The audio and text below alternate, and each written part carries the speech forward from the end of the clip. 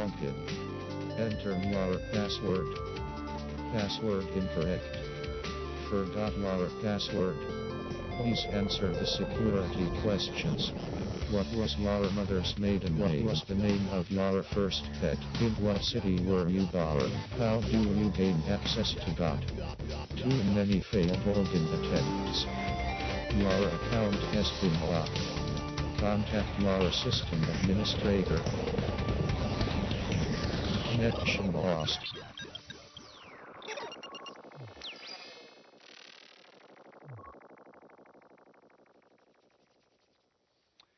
Well, you made it. Happy Sunday to you. You know, if I preach long enough, the sun's out, we'll have no snow left in the parking lot by the time we're done. Can you believe that? How many inches? And now it's almost all gone.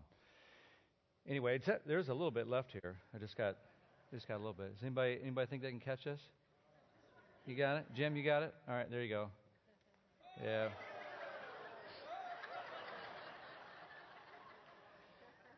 Well, I'll take credit for that as a bad throw. I like the snow. A lot of you know I grew up in Minnesota, and I know a lot of you don't like it, but it brings back a lot of fond memories for me. Not every morning was fond, trudging through the snow, delivering papers and that kind of thing. But there's a lot of fond memories with it, and romping and playing in it and so forth. Uphill in the snow, both ways to school barefoot wasn't fun, but don't you think, even if you don't like the snow and what it does to you, you got to admit there's something really beautiful about it.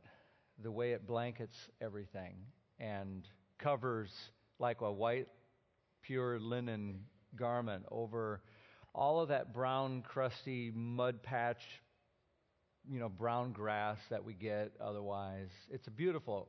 Snow can make everything beautiful again.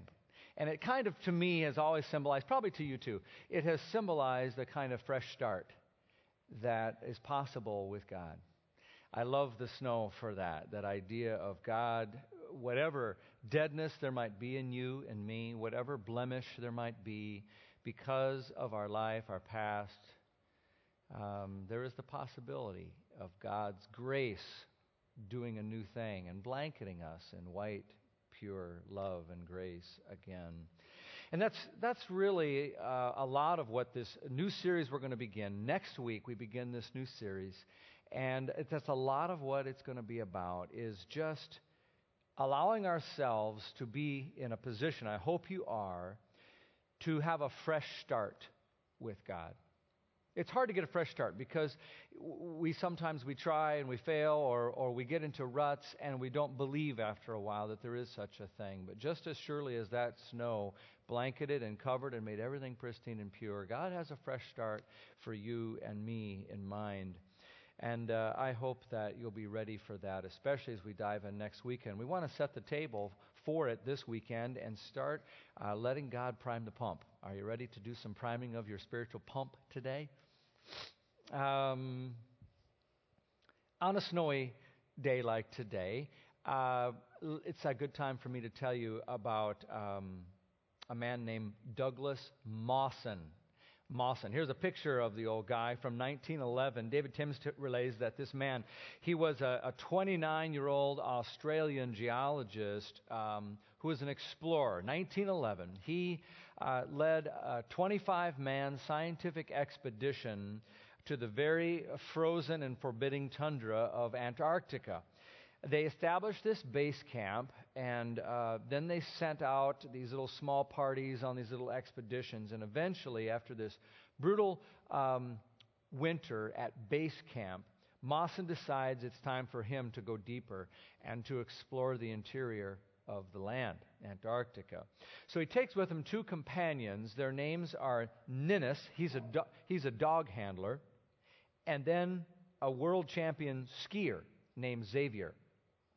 And these three guys planned to travel 1,200 miles now, 1911, in Antarctica, across this frozen, uncharted territory. Well, the conditions turned out to be much worse than they expected. After about 6 weeks, the men and their dogs had only gone 300 miles. Okay, you do the math, that's about 7 miles a day. So they knew they needed to turn back, and so they try to do that. But then all of a sudden, as soon as they turn back that same day, Ninnis, the dog handler, disappears with his dog sled team down a crevasse. He's gone. Now there are two, Mawson and Xavier. And just a week's supply of food left for these guys, okay? No dog food left for the remaining 6 dogs, and a 5-week journey ahead of them once they get back to civilization. So it's getting interesting. Off they go. They had to start shooting the weakest of the dogs one at a time for food when they got hungry.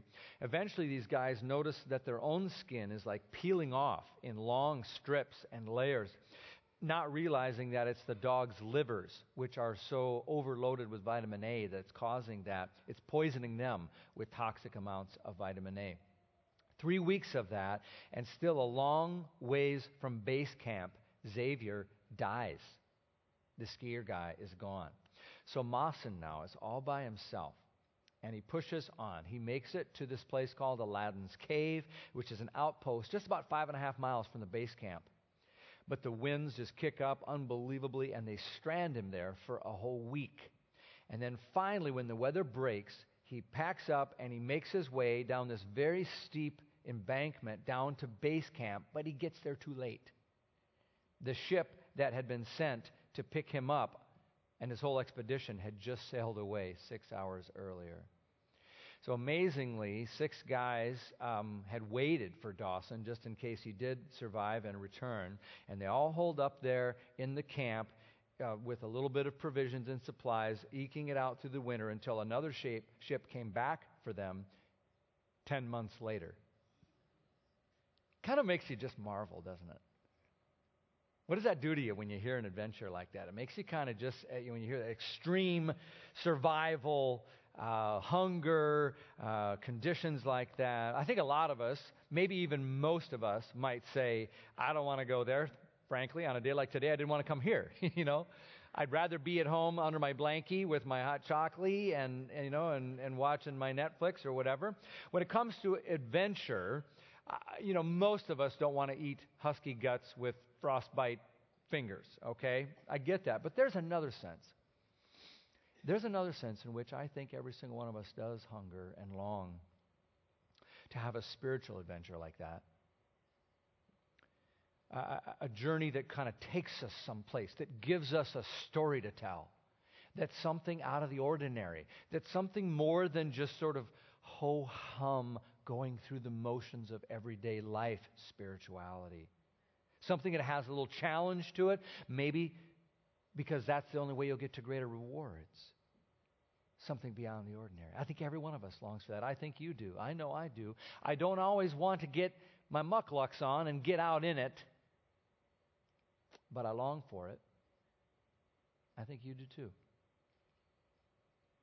This Mawson guy, he wasn't going to be tied down with a desk job in a mundane life. And we feel that way about our spiritual lives. Do you ever feel kind of ready to go deeper into the interior of your spiritual life?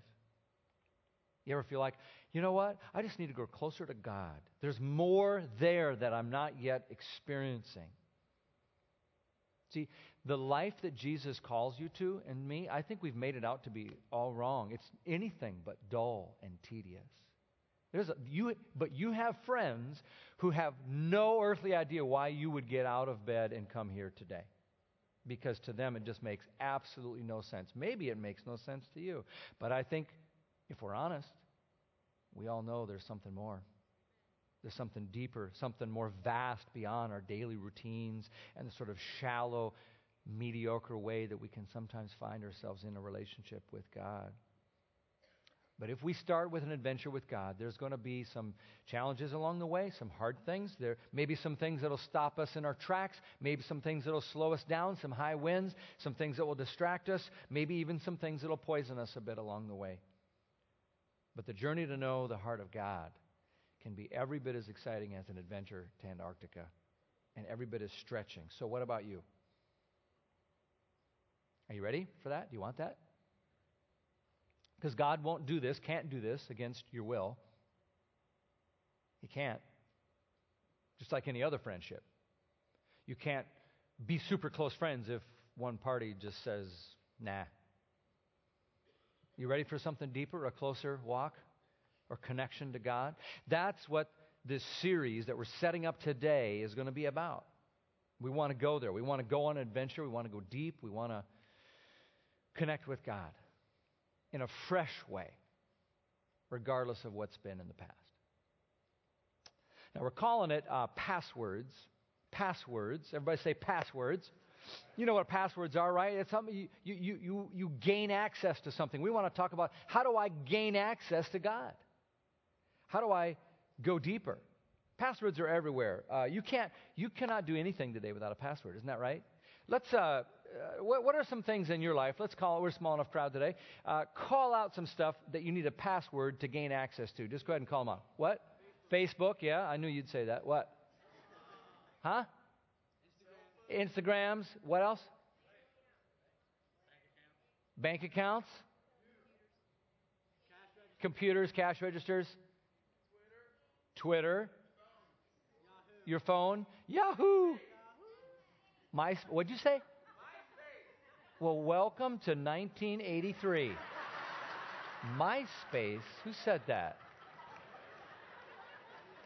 Whatever. Yeah, you take a little hammer and you chisel your password in on that thing. Good grief, MySpace. So we got passwords everywhere, don't we? I mean, it's like, I feel like you have to have it for everything. Pretty soon you have a need for your wash machine, your microwave, get out of bed. It's like, how do I get the covers off? You got to have a password for everything.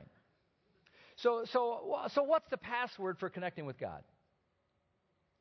What's the thing? Okay, here's where you stop talking back. How do we gain access to God? How do we go deeper? That's a rhetorical question. Have you ever like really wanted to get into something, but you didn't know the password? I was trying to buy some tickets through this account. I can't remember if it was Fandango or whatever it was, but it wouldn't take my password. I kept entering it over and over and over again. You ever do that? It's like, Maryland guy 44, or whatever. You're the same thing that we all have the kind of similar passwords, I think. But the screen just kept coming back to me, access denied, password invalid. And I'm thinking, I really want to get in here. I really need to get in here. I was locked out, access denied. I think some people feel that way spiritually sometimes. Like the stuff we were told, the stuff we were taught, we just keep punching it in, and it's like access denied. We know it's not taking us anywhere. We need something new. We need a fresh blanket.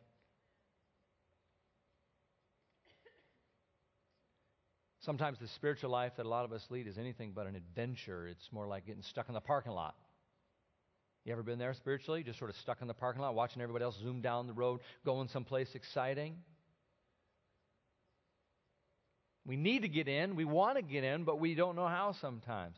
Or maybe sometimes you've kind of gone dormant with God. You know how the screen goes dormant? If it says session timed out, it means you haven't done anything in a while. Maybe that's you spiritually.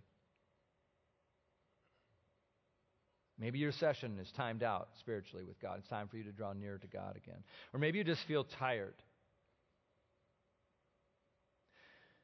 What's the password to get connected with God and stay there, I wonder? A disciple, you could define this way. A disciple is anyone who actually follows Jesus. Not just someone who believes in Jesus, but someone who actually follows with your life. You do stuff and you imitate him. You try to think and feel and live and love like Jesus. And the one thing you notice when you follow Jesus around through the scriptures and in everyday life is you notice he was always praying. He prayed a lot. Prayer is the way he stayed connected in this amazing relationship with his Father. So if you are a follower of Jesus, you want to be a Christian, a disciple, insert word there, they all mean the same thing. You're a believer, a disciple, or a follower. You want to do that? Then we got to figure out this prayer thing. Prayer. Because according to Jesus, prayer is one of the vital passwords to going deeper, to going on the adventure with God. I think we tend to make prayer more awkward and difficult and undesirable than we need to make it. We make it mysterious, we make it colder, we make it just dumber than it needs to be. But here's how I think of prayer. Prayer is, and I've said this before, but I think it's so true. Prayer is simply when the real you and the real God have a real conversation. That's all it is. The real you, though, not some false pretentious you, and the real God, not some God of your making or mine, the real you and the real God have not just a phony, fake exchange that sounds like religious platitudes, but a real conversation. And you got prayer. Prayer is just talking to God. On the one hand, it's so simple. A child can do it. But on another hand, you're talking about a wild adventure that's a life-changing expedition with God. That's what prayer can be. It's the real you and the real God having a real conversation. And Jesus did that all the time, every day, like constantly. And you can too. That conversation, friends, is what we're made for. That's what we're made for. It's how we're meant to live. So if you've ever wondered, man, what do I do when I pray? How do I pray? What do I say? Am I doing it wrong? Can I be connected deeply to the Father like Jesus was, who was always talking to him? Can I do that? Well, hang on, because we're chaining up the dogs and we're going to go on an adventure. We're going to discover some things. Everyone knew about this super close relationship that Jesus had with the Father and the way he prayed. And some of his friends came to him one day and said, Jesus, tell us the password. We want access like you got access to the Father. We want that. We want that relationship. We want that adventure. And so they said in Luke chapter 11, they said, Jesus, teach us how to pray. Teach us how to do like you. We see your relationship with the Father is so deep. You got this Antarctic adventure going on all the time, spiritually speaking. You really know him. You love the Father. You live with the Father. You're synced up with the Father. He leads you. He guides you. He's close to you. He's near you. You talk to him. He's filling you. Jesus, teach us that. We want the password. Can you give us access where you get to go? And Jesus says, yep. Aren't you glad he said yes? It's not one of those times he says, it is not for you to know the access to the Father. No, he says, absolutely. Glad you asked. And that's when he shares this thing that we call the Lord's Prayer. 72 short words, 2 places in the New Testament, Luke chapter 11, Matthew chapter 6. Matthew 6 is the more familiar one. We'll be working out of that one. But it's like a model. It's not something to memorize and sort of recite only. It's a model. It's a template. It's a sort of way to do it. But it's about so much more than how to pray. It holds passwords that unlock a whole life with God, a relationship with God, an adventure with God. It reveals a way of thinking and living that will radically change us. Because in the end, prayer isn't about changing God. It's about being changed. So beginning next week, we're going to dive deeply into that Lord's Prayer. And over the next few weeks, we're going to do that together. And I hope you're up for an adventure, because this thing's more than a model prayer. It's a whole new way of living and thinking. And if we take it seriously and kind of take these words that some of us have skimmed over for years and let them just surprise us, it's going to rock our world. Our church is focusing on prayer this year. Maybe you've noticed. We're praying a lot. We're praying a lot more. And by that we mean we're not trying to study it. We're not going to read a bunch of books about it. We're trying to get better at praying. We just want to be better prayers because we want to connect with God. So to do that, you go to the master and you say what Jesus' disciples said. Hey, Jesus, teach us how to pray. He says, thought you'd never ask. So let's stand together. We're going to put the words on the screen. This is the Lord's Prayer. Some of us grew up reciting it. Some of us have maybe never heard it. Some of us have said, hey, that sounds familiar. Wherever you are, it doesn't matter. We're going to go deeper into this thing over the next several weeks. But let's pray it together. Let it be your prayer. This is kind of an older version right out of the RSV. Some of us probably recited this version. It's the one, let me warn you, when some of you want to say trespasses, don't. It's going to say debts and debtors. All right, are you ready? Let's read it and pray it together. Our Father, who art in heaven, hallowed be thy name.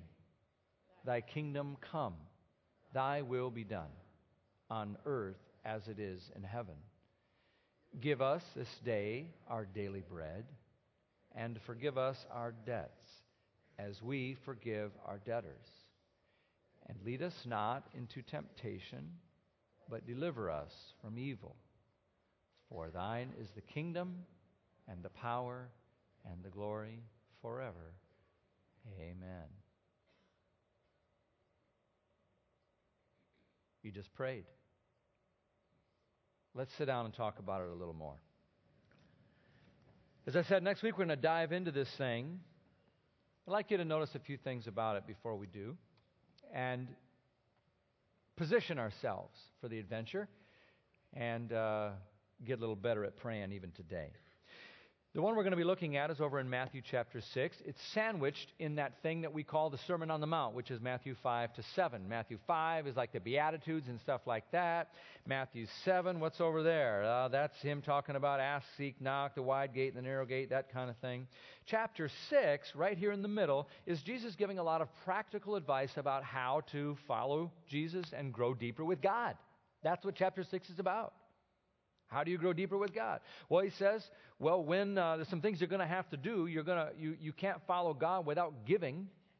It's just part of it. You need to be able to give. So he talks about how to give and be generous and look out for the poor and care for people that have need around you. He says, when you give, you're going to have to give a certain way. And he talks about that. He says, when you fast, in other words, you can't really get closer to God without that principle of fasting entering into your life somehow. Great time right now in this Lenten season leading up to Easter for us to be practicing that. Jesus says not if, but when you fast. Here's how to do it so you're pleasing to God. Sandwiched between those two, giving and fasting, boom, is this part on praying. Jesus says when you pray, in other words, not if you pray, but if you're serious about following God, you're going to pray. It's not like bada boom, you pray and bingo, you're automatically close to God. No. But you will never be close to God if you don't pray. It's not a one-to-one equation like I pray, it's a magic charm or some kind of pill I take and now bam, there I am. But no. But you can't get where you want to go on an adventure with God if there's no conversation with the real you, right? So Jesus says when you pray. And before he even gets to the prayer, he gives kind of three important guidelines about praying. It's kind of like Jesus says, here, pull up a stool. He pulls up a three-legged stool to sit on, your prayer stool, your very own prayer stool. And he's going to talk about each of these kind of three little legs of the stool, if you will, to help us know, hey, when you pray, pray like this. The first leg on this little prayer stool of Jesus, I would sum up this way. Keep it real. When you pray, you want to get better at praying. You want to grow closer to God. You want to go on an adventure. Let your prayer life be real. Keep it real. When you pray, Jesus says, don't get all caught up in fancy words. Don't get all wigged out about saying it wrong or right, or saying what you think you're supposed to say, or what someone else is. Don't filter it through someone else's ears. No. Real prayer is when the real you and the real God have a real conversation. So be real. Share your real thoughts. Share your real emotions. Some of us don't even know what those are sometimes. It's hard. That's why prayer goes deep, because we have to stop and think and dredge it out of ourselves and throw it up in God's direction. Real emotions. Come to God with the real situation you're in. Sometimes it's amazing. I found myself sometimes having this huge mammoth thing to deal with, and then it's like, I better pray. So I go and pray, and I talk about a bunch of stuff I'm not even concerned about, so I can get back and handle the world myself. I just didn't have a real conversation with God, did I? So keep it real.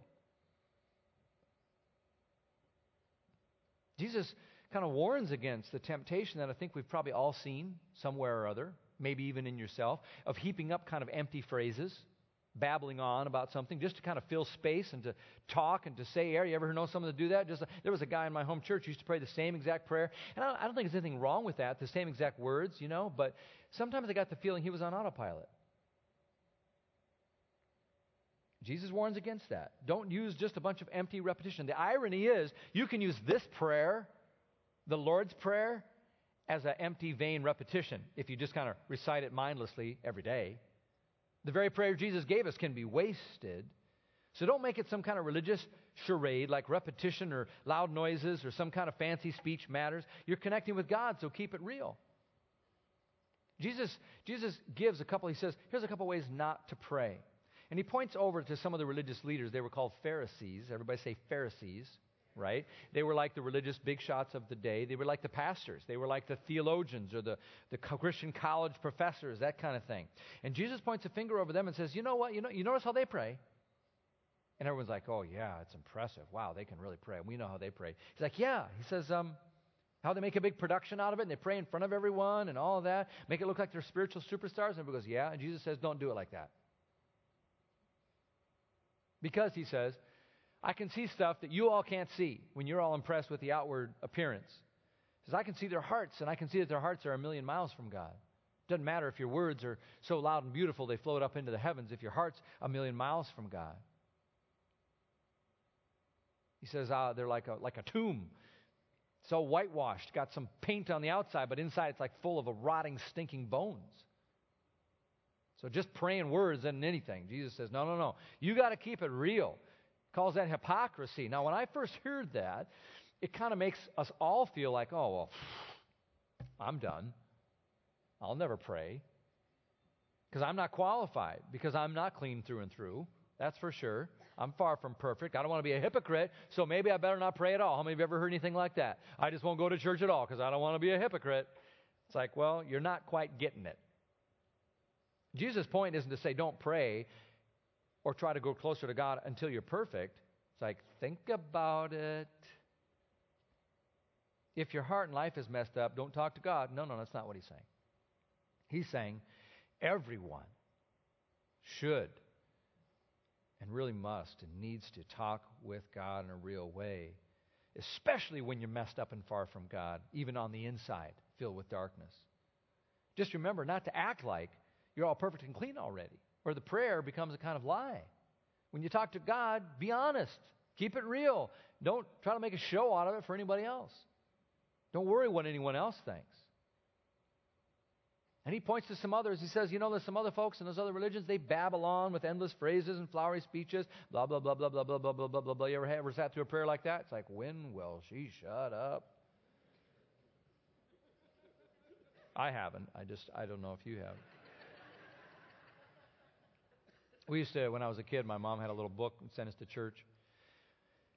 And that was, I think, to kind of crowd control for 4 kids sitting in the pew. And we'd pass that book around and take notes. And we had a great time recently looking back at those notes from when we were kids. My brother writes down when Dale Friddle was preaching, he timed the prayer.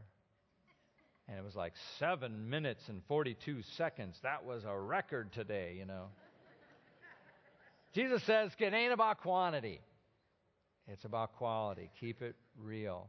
Have you ever found yourself praying and you felt kind of self-conscious, like you were aiming your words through the ears of other people around you, even more than you were aiming them to God? Jesus says, you're doing it wrong. It's not for them. Keep it real. God knows. You're not telling him a single thing he doesn't know. But you really need to tell him. So if you fake it, you won't make it. Some of the prayers that Jesus loved the most were by broken sinner people in a crushed moment who said simple, honest things like, help! That's a prayer. One of the best kind ever. It's in the Lord's Prayer too. Thank you! That's a great prayer. I'm so happy! That's a prayer. What a day. God, you got to get me out of this one. Those are the most effective prayers. I need you. I love you. Pray like that. Remember that old thing, dance like nobody's watching? Pray like no one's watching. That's what we need to do. Pray like nobody's watching. Go into your closet, sit on your stool, and that's the first leg. Keep it real. Second leg on that little stool is simply this. Put God first. When you pray, you want to get good at this? This is a lab session now. We're not talking theory. This is a lab. You want to do it in practice. You always put God first in your prayer. Start with God, then come to yourself second. Jesus teaches that in the model prayer. You can see by looking at the structure of the prayer. It's kind of 2 halves to the prayer. The first half is all about God's concerns. That's what the first half of the prayer is. That's where you start. Jesus says start by telling God it's about your name, Lord. It's about your will, Lord. It's about your kingdom, Lord. Your concerns. God comes first. And start praying that way. Just force yourself to take all your stuff and hold it down here for a little bit. Get your mind on things above. Then we move to the second part of the prayer, which is our stuff. our needs, our concerns. Give us our daily bread. Forgive us our sins and debts and trespasses. Deliver us from the evil. And we'll get to all that. But first we start with God. Put Him first in your life. Put Him first in your devotion. Put Him first in your priorities. This is the same passage where it says just a few verses later, seek first the kingdom of God. And all these other things will be added to you. That's what Jesus is teaching in the prayer. Put God first. Even in the prayer. Isn't it funny how we do exactly the opposite in prayer? Very often it's like, dear God, well, pull out a laundry list. Fix her, do that, heal this. Here's a favor, protection here. Got something for you to do. Jesus says, no. When you sit down on the stool to pray, that second leg of that stool you got to have is this God first thing. Let your heart and mind be drawn up to the Lord. Then all of our stuff that we bring to Him is a better perspective anyway. When you get yourself drawn up to where the Lord is and His kingdom and His will, you look back down on your prayer, it just looks different. Prayer changes us as much as it changes God. What's interesting to me is that this pattern parallels the Ten Commandments. Think about that. You know the Ten Commandments, right? It's kind of like what Jesus is doing here is intentionally mirroring this model prayer He's giving right after the Ten Commandments. Because the first half of the Ten Commandments have to do with God. Okay, did you ever notice that before? God's name, God's honor, God's Sabbath, God's stuff, all that. Then the second part of the Ten Commandments focuses on our stuff, our needs, how we treat each other, our neighbor, our wife, we don't lie, we don't steal, we don't kill, all that kind of stuff about us. And so you see what Jesus is doing here. He's talking to Jewish people. Matthew is written to Jewish audience. And he comes along and he just boldly puts himself up there as the new and better Moses who comes along to deliver people out of slavery. He's going to let his people go. And where is he going to let them go? Right to God. Not with stone tablets off the mountain after being with God to deliver some new laws that we can follow, but to give us this beautiful, same pattern, but beautiful, liberating password. To have direct access to God. Talking with God directly ourselves. We don't have to wait on Moses to come down from the mountain to hear from God. We don't have to be Moses to get up there and take our shoes off and hope we don't get fried to death visiting with Him. No. Jesus says you can pray directly. Start, though, with the glory of God and then come down to the needs of humanity. So when you find yourself starting out, dear God, pulling out your laundry list, wait, put it down, think about who you're praying to, and we're going to get to that in coming weeks about how to do that. Put God first. So the first leg is what? Keep it. Yep. The second one is God first, me second. The third leg of the stool, when you pray, be ready to listen more than you talk. Does that surprise you to say that? When you pray, be ready to hear from God. Don't just talk to God, listen to Him. Sounds a little crazy, sounds backward, but that's the way prayer actually works. Usually we think, okay, I got to inform God about some things, bring Him in on some stuff He doesn't know about. Tell Him some stuff. I want Him to listen to me. I want Him to change some things. I want Him to change His mind. But the way Jesus talks to the Father, you get the feeling that prayer sort of flows the other direction. Sometimes. A lot of the time. I think prayer is a way to change God's mind about some things. But Jesus wants us to know that prayer is about God changing us. And I know you want the Father to listen to you when you pray, and He does. But when you pray, you're having a real conversation, not a monologue, a real conversation. Which means He wants you to listen to Him too. Do you suppose this is one of the reasons we don't pray more? Do you suppose that whenever I say prayer, the lead emotion in the room is most of the time guilt because I don't do it enough or often or well enough? Do you suppose that the reason for that might be not because it's so hard to talk to God, but because we know if we really pray, we'll have to listen to Him? A deeper connection with God will only come when we allow God in, and we know that'll change us. Maybe that's why you don't pray as much as you could. I think that's true for me. Are you ready to let prayer change you? Are you ready to hear from the Lord?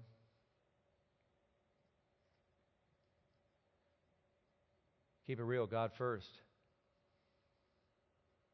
Listen before you speak. Remember that little boy Samuel in the Old Testament? Little boy Samuel, he's kind of like a little apprentice working with the old priest, prophet Eli. He's sleeping in the night, and the angel of God gets sent down by God himself to call that little boy's name. He's got a job for that boy to do. Samuel, Samuel, middle of the night. Boy, kid wakes up, rubs his eyes, looks around, goes running to the other side of the hall. Yes, sir, he says to prophet Eli. Eli gets out of bed, all confused, looks at him and says, What do you want, boy? He says, you called me. He says, I didn't call you, kid. Go back to bed. Quit waking me up. It happens the second time. Same thing. Samuel. He gets up, runs over there. Yes, sir. What is it, Eli? And Eli says, boy, you come over here again. I'm going to knock you one. Go back to bed. Get some sleep. Got work for you to do tomorrow. Happens a third time. And that time the old wise priest figures out what's going on. He goes, that's not me calling you. He says, Samuel, I think God's trying to get your attention. God's speaking to you, and if you hear his voice again, it'd be really smart if you didn't ignore it. If God is so gracious as to say your name again to you and call out to you, say, here I am, Lord, speak, your servant is listening. Because if God is trying to get through to you, you want to pay attention. And sure enough, Samuel goes to bed, and God graciously calls out to him by name, Samuel, Samuel. And the boy Samuel sits up, and he says, here I am, Lord. Speak. Your servant is listening.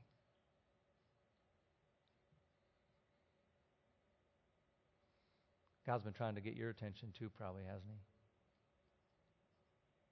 Calling out to you. He's got something for you. He's got some adventure to take you on, some place to go. He's waiting and hoping you'll go, some job for you to do. Some deeper relationship, not just for the relationship's sake, but so your life can be different, so your purpose can be stronger and more beautiful, other than our own puny little concerns, our own little day trips to nothing. There's more. That's why he's calling out to you. That's why deep is beckoning unto the deep in your spirit. You know it as well as I know it. And we fight it and we resist it. We want to keep it shallow and casual and mediocre. I'm just begging you. Will you go somewhere with God? Let him give you the password to a whole new adventure through prayer. We're going to dive in next week. I just want to encourage you, start praying in the meantime. Start praying. You know enough right now. Keep it real. Put God first and listen. What's God saying to you? Right in front of you, there's probably a bookmark, or you might have been handed it on the way in. Do you have one of those? Can you grab one of those? This I hope you keep with you. And if you want more of these, grab them on your way out, and we'll provide them for you to give away. This is going to be our guide over this next several weeks. What this is the preaching team and I, we sat down and we said, how could we make the Lord's Prayer, that model prayer, Our Father who art in heaven, how could we make that like a model, a template that we could remember without even having this bookmark? So we're going to use the bookmark as a tool for a while, but eventually you're going to be able to put it away and remember how you can pray anywhere, any way, out in a boat, on the golf course, when you get out of bed in the morning, sitting here during communion, whatever. This is going to be something that's going to anchor itself into our recognition. So let me walk through it with you, because it follows the acrostic Father, F-A-T-H-E-R, and it follows right down the verses of the Lord's Prayer itself. We're just going to go through this, and we're going to flesh it out week by week as we go. Okay, fair enough? Are you excited? This is a good little tool. All right. First, you ever wondered, how do I pray? What am I going to pray? Blah, blah, blah, blah, I don't know. Let's see. The weather, let's start there. This is going to give us a model of the way Jesus taught us. The first thing, you just pray through the letters, F-A-T-H-E-R. F is Father. The prayer starts, Our Father who art in heaven. This is a reminder that you get to approach our holy God, and you get to come right into his presence like you would a daddy. We're going to talk about that next week. So you just approach him, you address him, and he's going to hear everything you say, and you just come with that confidence. And then A stands for align. In other words, get your heart aligned. Bend your heart and mind to the way God, our King, thinks. Your kingdom come on earth as it is in heaven. I want to be your woman, your man. Do some bending. What needs to be fixed and brought into alignment with God? T is tell. Now it's your turn.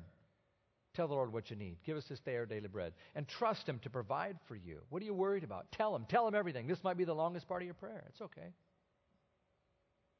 H is for heal.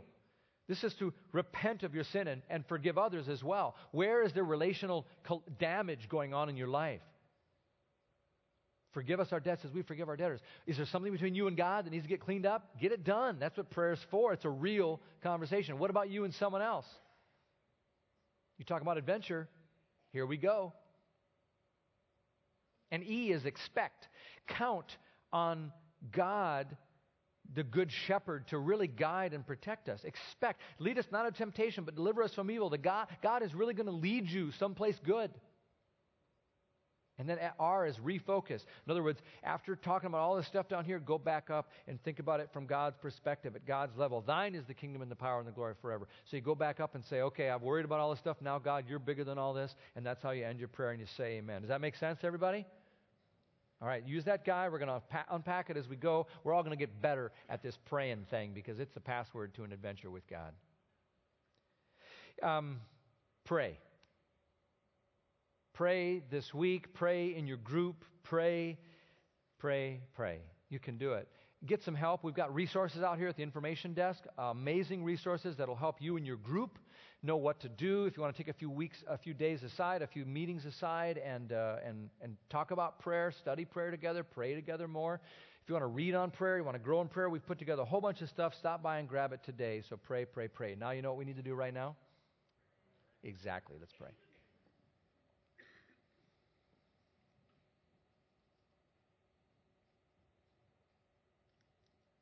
Father, you are so far above us, and yet you love us and you know us. Help us to not shy away from the great adventure that lies before, but to follow you, to follow Jesus, to follow this model prayer as not a way of praying, but a way of living. Surprise us with how important this whole thing turns out to be for us. We pray in Jesus' name. Amen.